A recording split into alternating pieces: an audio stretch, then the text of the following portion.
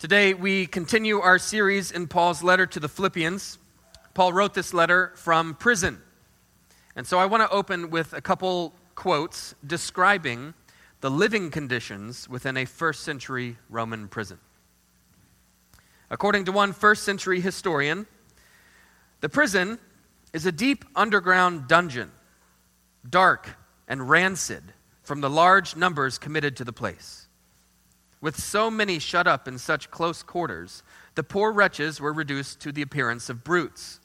And since their food and everything pertaining to their other needs was all so foully commingled, a stench so terrible assailed anyone who drew near it that it could scarcely be endured. According to a modern historian, Roman imprisonment was preceded by being stripped naked and then flogged, a humiliating, painful, and bloody ordeal. The bleeding wounds went untreated. Prisoners sat in painful leg or wrist chains. Mutilated, blood-stained clothing was not replaced even in the cold of winter. Most cells were dark, especially the inner cells of a prison. Unbearable cold, lack of water, cramped quarters, and sickening stench from few toilets made sleeping difficult and waking hours miserable.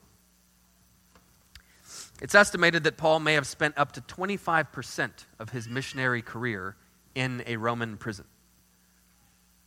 But with all that in mind, with all of that in mind, Philippians chapter 4, verse 4. Rejoice in the Lord always. Again, I will say, rejoice. Rejoicing has been a consistent theme within this letter, and for some of us, if we're honest, the constant refrain can be a bit annoying because it's not that easy. But Paul is not asking us to feel great all the time. Paul is asking us to rejoice all the time, and that's a key distinction. The Bible describes Jesus as a man of sorrows, acquainted with grief. But at the same time, the Bible presents Jesus as the source of all true joy. So however we define joy and rejoicing, our definition must be broad enough to encompass both sorrow and grief. If when Paul says, rejoice, you hear him saying, get over it, you are not hearing what Paul is actually saying. We should not picture Paul in prison with a big smile on his face, turning to his languishing cellmate to say, isn't this great? What a wonderful day. Celebrate with me. No, we should picture a hungry, exhausted, filthy, near to death, yet quiet and contented man. A man who knows that even when he feels abandoned by God, he is not abandoned by God. God is at work in him, and God is at work through him all of the time. Not only that, but I think we need to again remember that Paul is not writing this letter to an individual. He is writing to a community of people. So when he says rejoice, he is first of all referring to what ought to be the character of their corporate public witness. As Philippi grew increasingly intolerant toward the Christians, as social pressures intensified, and as the Roman Empire encroached upon their worship, to rejoice and to celebrate was one of the most powerful things they could do together. Even when they, as a community, felt abandoned by God. They were not abandoned by God. They could know that God was at work in them and at work through them all the time, which is always cause for rejoicing. Even in our sorrow, even in our grief, even in our hunger and our exhaustion, even in the valley of the shadow of death, the Lord is present and active and always, always, always good. The immediate application here is to join us tonight for our annual Thanksgiving feast, to rejoice and to celebrate. But Paul continues, Let your reasonableness be known to everyone. That word could also be translated as gentleness. Let your gentleness be known to everyone. But the idea is forbearance and patience and restraint and self-control. In the words of Martin Luther King, we know that sacrifice is involved, that brutality will be faced, that savage conduct will need to be endured, that slick trickery will need to be overcome. But we are resolutely prepared for all of this. We are prepared to meet whatever comes with love, with firmness, and with unyielding nonviolence. That's something of what Paul has in mind when he says, let your reasonableness be known to everyone. But how? How can we remain reasonable and gentle in the midst of crisis and opposition and maybe even persecution? Well, because, Paul says, the Lord is at hand. These days, different people think radically different things about Rudy Giuliani. But as the mayor of New York City on September 11th, 2001, almost everyone respected him. And it's generally agreed that he was a very effective leader in a time of crisis. Giuliani was a calming presence for the citizens of New York City. Following the attacks, he was out front and highly visible. His demeanor was calm and composed, and his messaging was clear and optimistic. So yes, he was a calming presence for the people. And I think Paul is describing something very similar in these verses. The Philippians were facing a major crisis, but the Lord was at hand. The Lord is at hand. Surely, in the midst of a crisis, if the calming presence of a fallible man like Rudy Giuliani can give us confidence, then the calming presence of a sovereign God can give us confidence. The Lord is at hand. The Prince of Peace is at hand. And therefore, we can be reasonable and gentle. We can even be free from anxiety. Verse 6. The Lord is at hand. Do not be anxious about anything, but in everything by prayer and supplication with thanksgiving, let your requests be made known to God. And the peace of God, which surpasses all understanding, will guard your hearts and your minds in Christ Jesus. In the ancient world, anxiety was a way of life. And in many ways, though for very different reasons, modern Christians have that in common with the early church. Anxiety is a way of life. It's one of those constants throughout the ages, which is why the Bible has so much to say about it. The word worry is derived from an Old English word meaning to strangle. If you've ever struggled with anxiety, you understand that. But there is no greater threat to the experience of joy. Anxiety will rob you of joy like nothing else. These days, we've identified a phobia for virtually everything under the sun. Everything is a potential source of anxiety. And the world around us has really no idea what to do with that. Know your own power, they say. Trust yourself. Remind yourself that you are worthy. Let go of all the negative energy. And some of that is good in part. But we cannot just will ourselves to not worry. We cannot just will ourselves out of anxiety. There's a thing called ironic process theory. The idea is that deliberate attempts to suppress a thought will make that thought more likely to occur, to surface. And this is also known as the white bear problem. It's demonstrated this way. Do not think of a polar bear. Do not think of a polar bear. Do not picture in your mind a polar bear. Do not consider the attributes of a polar bear. You can't do it. The only way to stop thinking about a polar bear is to fill your mind with something else. And the same goes with anxiety. Picture your heart and your mind as a deep well. Anxiety is like a ball floating at the bottom of that deep well. You can't just reach down and grab the ball. The well is too dark. The well is too deep.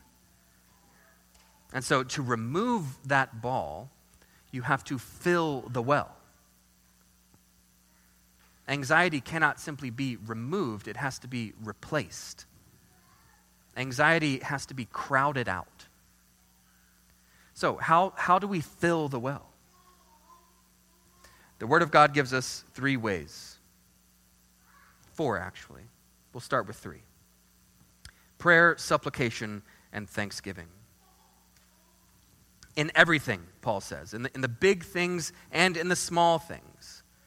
By prayer and supplication with thanksgiving, let your requests be made known to God, and the peace of God, which surpasses all understanding, will guard your hearts and your minds in Christ Jesus. Will guard your hearts and your minds in Christ Jesus. The word translated as prayer here refers to communication with God as an act of devotion and intimacy. The word translated as supplication is similar, but even stronger. It's often translated as petition. When we petition for something, we are demanding change. So to the anxious Philippians, Paul says, let your requests be made known to God with prayer to God as a loving Father, with supplication or petition demanding change. And then finally, with thanksgiving.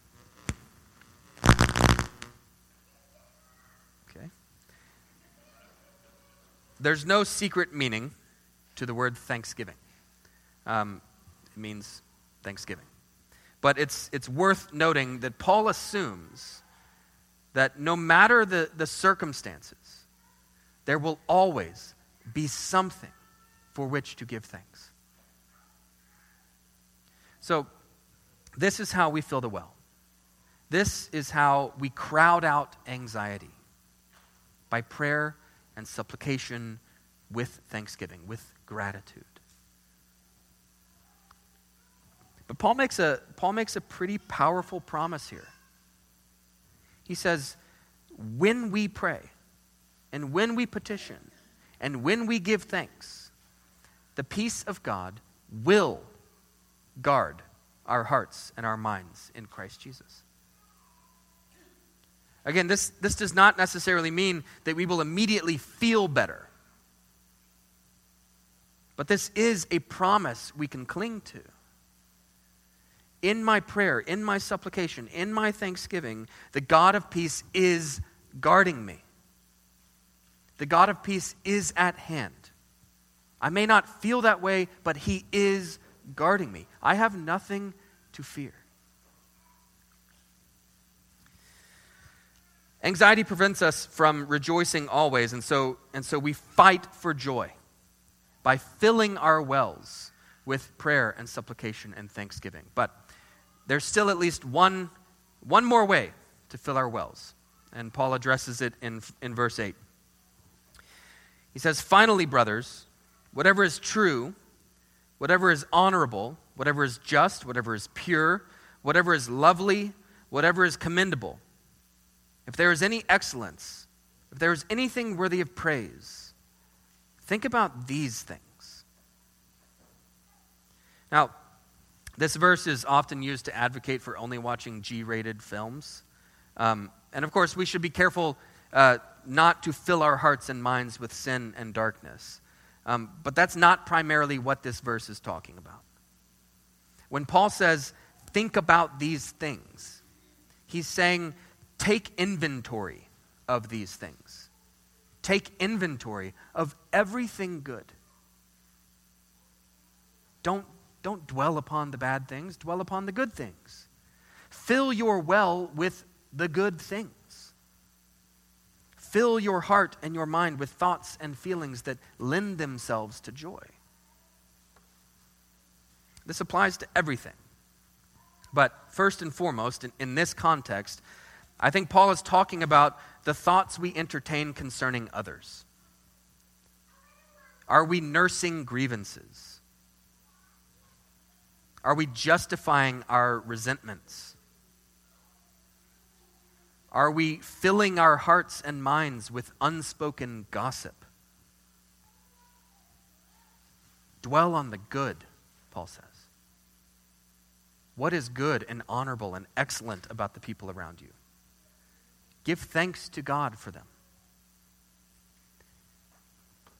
If you have to have justice every time you are offended in the slightest, you are not going to enjoy life very much. If you cannot forgive and just move on, you will eventually wear out your closest relationships. To truly enjoy life within a community of sinners, you have to be able and willing to cover certain things with grace. This is immediately applicable for the church community, but this also applies to your marriage, and to your roommates, and to your coworkers, and to your kids. And if you're a kid, this applies to your parents, and your siblings, and your friends at school. In every relationship, we need to be dwelling upon the good things. If we are to be a rejoicing community, we've got to dwell upon the good in one another. And listen, there is so much good to dwell upon within this community. Just look around. This community is filled with honorable people and just people and pure people and lovely and commendable and excellent people. This community is filled with people who are worthy of praise. And if you can't see that, you may be filling your well with the wrong things. If you can't see the good all around you, you may be dwelling too much upon the bad. So, to summarize, Paul is writing to a Philippian church in crisis, and he says, be a rejoicing and celebratory community, be a reasonable and gentle and self-controlled community, do not be anxious about anything, but be prayerful and grateful, and dwell upon the best in one another. These are the things that will make for peace. These are the things that will make for peace. The God of peace was eager to bear these fruits in the Philippian church, and he is eager to bear these fruits in our church as well. God promises peace. God promises peace. But listen, he also commands joy. Commands it. The two go hand in hand, the promise of peace and the command of joy. If we accept the Bible as the Word of God, then we have to accept these verses as the Word of God. Paul's letter to the Philippians is repeatedly calling us to rejoice as though joy is in some sense a choice. But I'll say it again. This is not a call to perpetual happiness. This is a call to perpetual joy. A joy that can encompass even our sorrow. This is a resilient joy. It's a defiant joy in the midst of opposition. C.S. Lewis was married to a woman who just so happened to be named Joy. But Joy was dying of cancer. And C.S. Lewis said this in a letter to his priest. He said, "We are not necessarily doubting that God will do the best for us. We are wondering how painful the best will turn out to be." We are not necessarily doubting that God will do the best for us. We are wondering how painful the best will turn out to be. Those are the words of a man who had learned freedom from anxiety. Those are the words of a man who could entrust everything to the Lord. The words of a man who knew the peace of God, even in the midst of a crisis. He found joy in the calming presence of a sovereign God. Only the gospel can inspire that type of joy. If God can bring a whole world of good out of the crucifixion of his Son, then surely he can make something good out of our pain and suffering. It's the calming presence of a sovereign God. Pray with me. Heavenly Father, God of peace, we come to you in prayer and supplication with thanksgiving. We trust you. We do trust you, but we ask you to teach us to trust you more. Help us to trust you more. Jesus, teach us joy. Teach us to rejoice always. Teach us joy like yours that encompasses even our sorrow. And Holy Spirit, make this church a rejoicing and celebratory community. Inspire a spirit of prayer, inspire a spirit of gratitude, and help us to fill our wells with the good things. In the name of the Father, the Son, and the Holy Spirit, amen.